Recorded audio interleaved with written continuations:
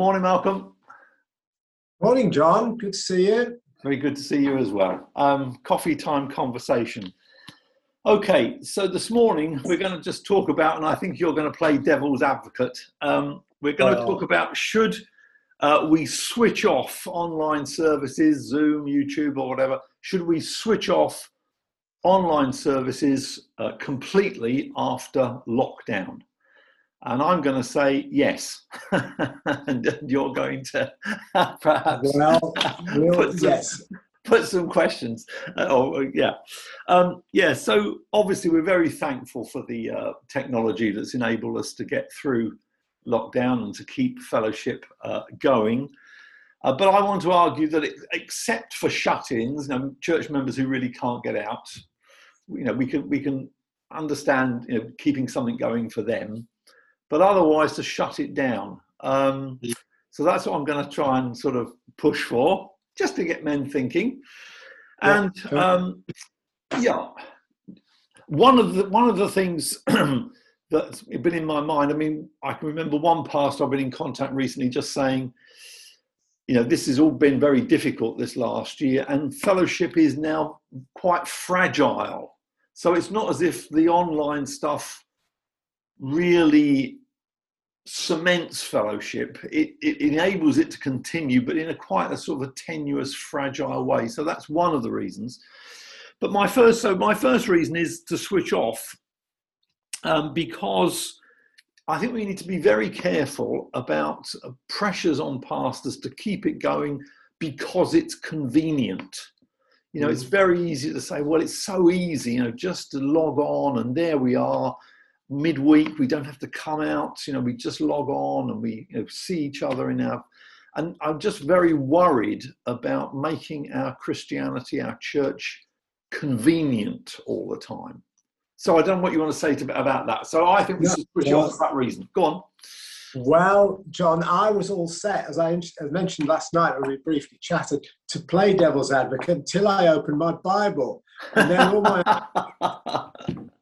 This pesky Bible keeps, and then my arguments evaporated. So you continue to build your case. I do have one or two little, not exactly disclaimers, but a couple of little things that might just be useful to throw into the mix a little bit later. But you carry on, because I think that let me just come back on one thing. The fact of the matter is that Christianity is both intellectual and incarnational, isn't it? Yeah. This is the thing we've got to bear in mind. And we're not just about the thoughts and the theories of Christ or Christian. It's the hands and feet thing, isn't it? Okay. So yeah. So really, you're on my side of it.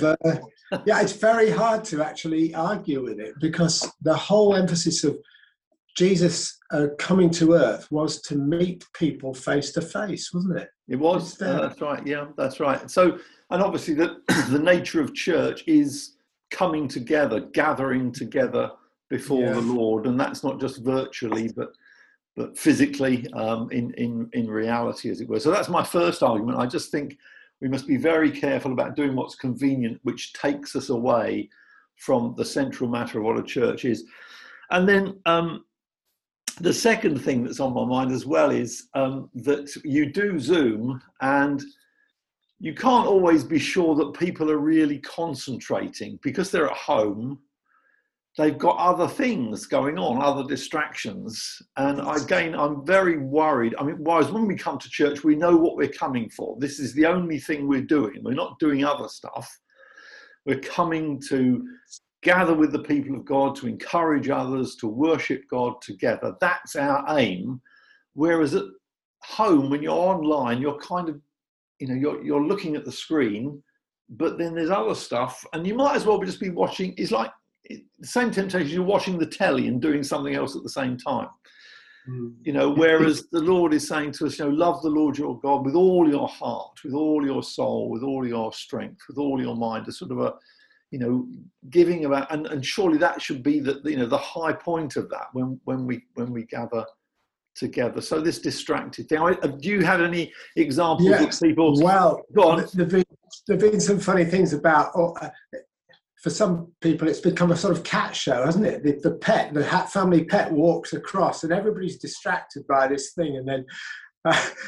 Or somebody just goes on their phone, and they're like this on there, but oh yeah, what's that? Oh yeah, right. All kinds of things. Yeah, I do agree. I think that it is easy to sort of just have a chill out kind of experience of church, isn't it? Yeah. And I was quite happy. Yeah, chill out church. Yeah. Yes, and it's not really meant to be like that. This is meant to be serious. Joyful but serious, coming together with God's people, in a sense, to renew the covenant. The Lord renews His covenant with us week by week, as it were, through the Lord Jesus Christ. And I mean, and these are big matters, and they're not to be just kind of on the menu as part of what we do. Yeah, it does appeal to our culture as well. This sort of relaxed style of doing things, doesn't it? We've gone. Out of, maybe we've kicked a lot of the formality that probably wasn't very helpful, but we've gone the other way now, haven't we? Okay, so that's number two, and that business about being distracted there. I was reminded of that because of this news item about a doctor in California, a plastic surgeon, who was meant to be appearing in court, I think, on a driving charge. And he was doing it on Zoom, and then the judge stopped and said, "Hold on, are you doing something else at the same time?" And the man said, "Yeah, I'm getting on with an operation." It's just, it's just nonsense. I think the judge said, "No, we can't do this. You've got to concentrate on what we're about here. This is serious," kind of thing. And anyway, so not just going for convenience. I hope his surgery was better than his driving. Well, precisely, yes, indeed. And the third reason I think we need to switch it off is I know people have been very encouraged by perhaps non-Christians coming on, online and perhaps getting involved in perhaps some evangelistic studies or something online and all that. I don't want to knock that particularly. That's good. But I remember a few years ago, a guy from Poland who runs an online evangelistic ministry actually came and stayed with Anne and myself for a few days. And his big thing was we do this online, and there's some great conversations, and people do make commitments to Christ, it seems, when we do this. But he said it's one thing for that to happen, but it's completely different to get those people to come to church. So although something can be done online, I'm just worried that the churches are going to be thinking, it's going to be easy to get these people who have sort of joined us around the periphery online to come to church, but it's not. It's a big thing to do that. Yeah. And I think some of these dear folk who make professions online, I'm not quite sure where they stand, because if they won't move themselves to come to church, what does their commitment to Christ actually mean? Yeah. Sorry, go on. Yeah, well, I think that's a pretty important thing. That I mean, just a couple of things. Sort of, however, it's not obviously. We've learned a lot of good things from doing. The whole internet thing is positive in many ways. I agree that it's got huge pitfalls as well. But we've mastered some skills, which I think is useful in some context. I agree, not primarily for Sunday worship, maybe, but for finding ways to connect in ways that really are helpful. Second thing is, we are to be all things to all men. We live in an internet savvy generation, don't we? And so we can use it well. Paul speaks about being really flexible in reaching the unconverted. Again, I think it's distinct from the worship context of believers. And the other thing I thought was, Paul says in Philippians 1, doesn't he? Christ is preached, and therein do I rejoice. Yeah. And that's the ultimate, isn't it? That if people are hearing of Christ who wouldn't hear it, and again, I think it is a different thing. It's more evangelistic, but there are people in the world who can never get to church, aren't there? Yeah. Yeah, And obviously. that's a good thing that we're reaching them, you know.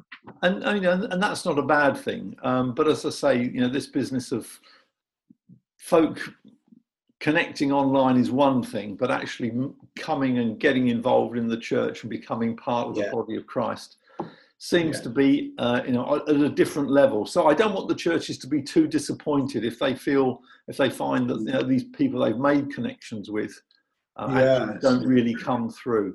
Anyway, I think we've run our. I've got one more thing. Go on then. We need to tell our people that the freedom we have to come to church now may not be here indefinitely, you know. That's so true. Make the most of it. That's true. Okay. That's true. So that's good. Yeah, we mustn't become too enamored with technology. We'll leave it there for the moment, good though it is. God bless. Bye-bye. Okay. Bye.